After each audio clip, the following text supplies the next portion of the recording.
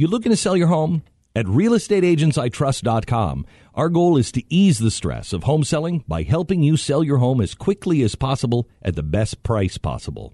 Hi, it's Glenn Beck, and I want to thank you. In just the last few months, thousands of Blaze Radio listeners just like you have contacted our agents. So if you're thinking of selling your home, or if you want help buying a home, go to realestateagentsitrust.com and let our individually selected agents earn your business. realestateagentsitrust.com. Bart Starr Jr., such a good guy, really a nice man, and a humble man.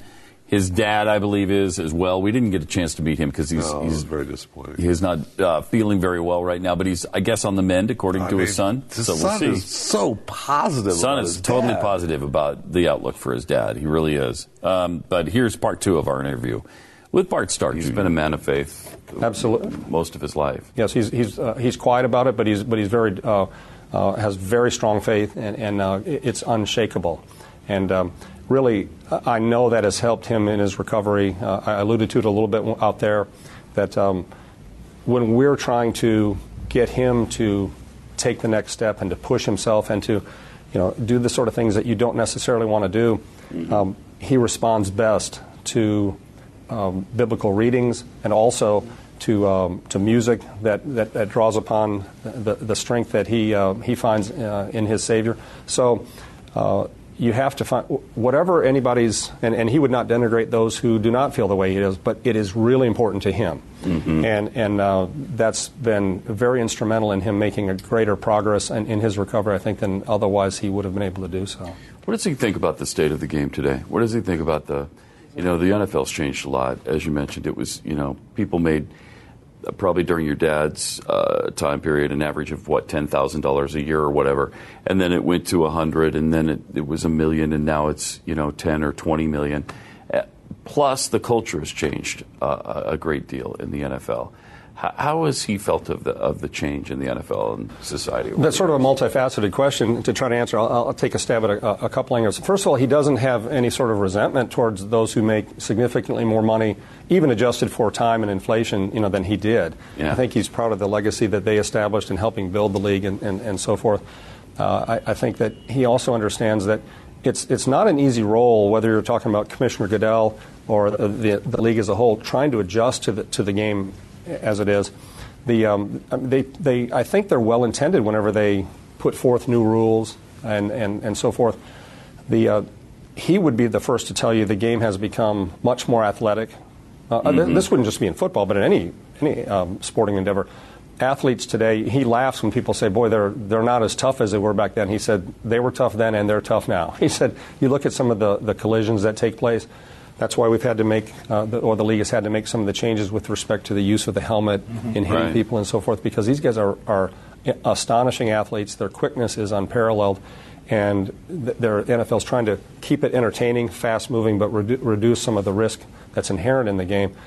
I think he believes that they've gotten it mostly right, and that's about all you can really do. And based on the ratings, it's kind of hard to argue with that. They've done more things right than wrong, but we do live in a society where people want to jump on.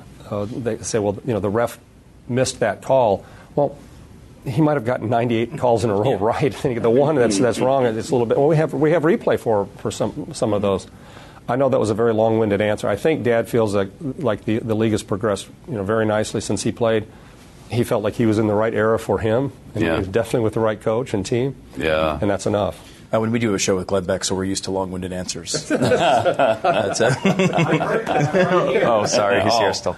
I think one of the really interesting things about this particular event, your dad's breakfast, is it really relates to that transition you were talking about from a football player being a middle-class guy who had a second job to mega superstars with all this money and temptation and everything that goes along with it.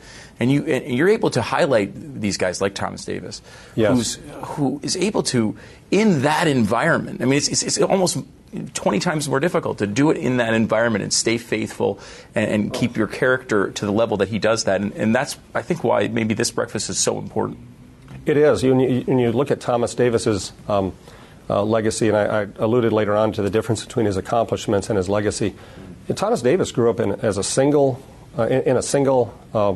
female household, he had nothing, but he had everything in terms of what his mother instilled in him with proper values that he is now carrying on. And he is reaching so many individuals. This was the 50th anniversary of Athletes in Action being established. It was the 50th anniversary this last fall of a boys' ranch outside of Green Bay that my parents helped co-found called Rawhide. That's done the same sort of thing that Thomas is doing, where they reach out, in this case, to troubled teenagers who, if you can back up their lives, you see them at age 15 and they're off the tracks. If you just could go back several years, it's just such a fine line between staying right on the right path and getting off. And Mom and Dad have been very instrumental with that in turning around so many lives up in Wisconsin, getting these kids to go and it's a spiritually based Christian home. And the stories would warm your heart, especially when you see these people when they're 40, 50, 60 years old that came through there maybe 45 years ago. Yeah. You think, oh my goodness, look what they've been able to transcend. Look what Thomas Davis has. That's what means so much for my parents. I can't wait to actually call them and tell them what it was like to meet Thomas, why they will be so honored to have his name on their award, because he's really a remarkable individual. Oh, to his credit, I mean, we sat at the table at the breakfast with his family, sure, with his wife and 4 kids. So well behaved, such great kids. I mean, it was unbelievable. It's a great household. Oh my goodness! Yeah. So that was pretty amazing. Now, you obviously didn't wind up in football. What do you do? I'm a financial advisor in Birmingham. And do people ever say Bart Starr? I know that. I know that name. I think every now and then they do, yeah. And that's okay. You know, it's not like you're Al Capone's son or something. So, 99.99% of the time, that's going to work to your favor, and I think people will give you a chance, and that's a tremendous blessing to have grown up with Dad and Mom as my parents, and so I'll never ever forget to thank my lucky stars. Well, knowing how big of a Packers fan Pat is, I'm just glad I got a question in. Congratulations on that. You did well. Yeah. Bart, thank you. Thank you.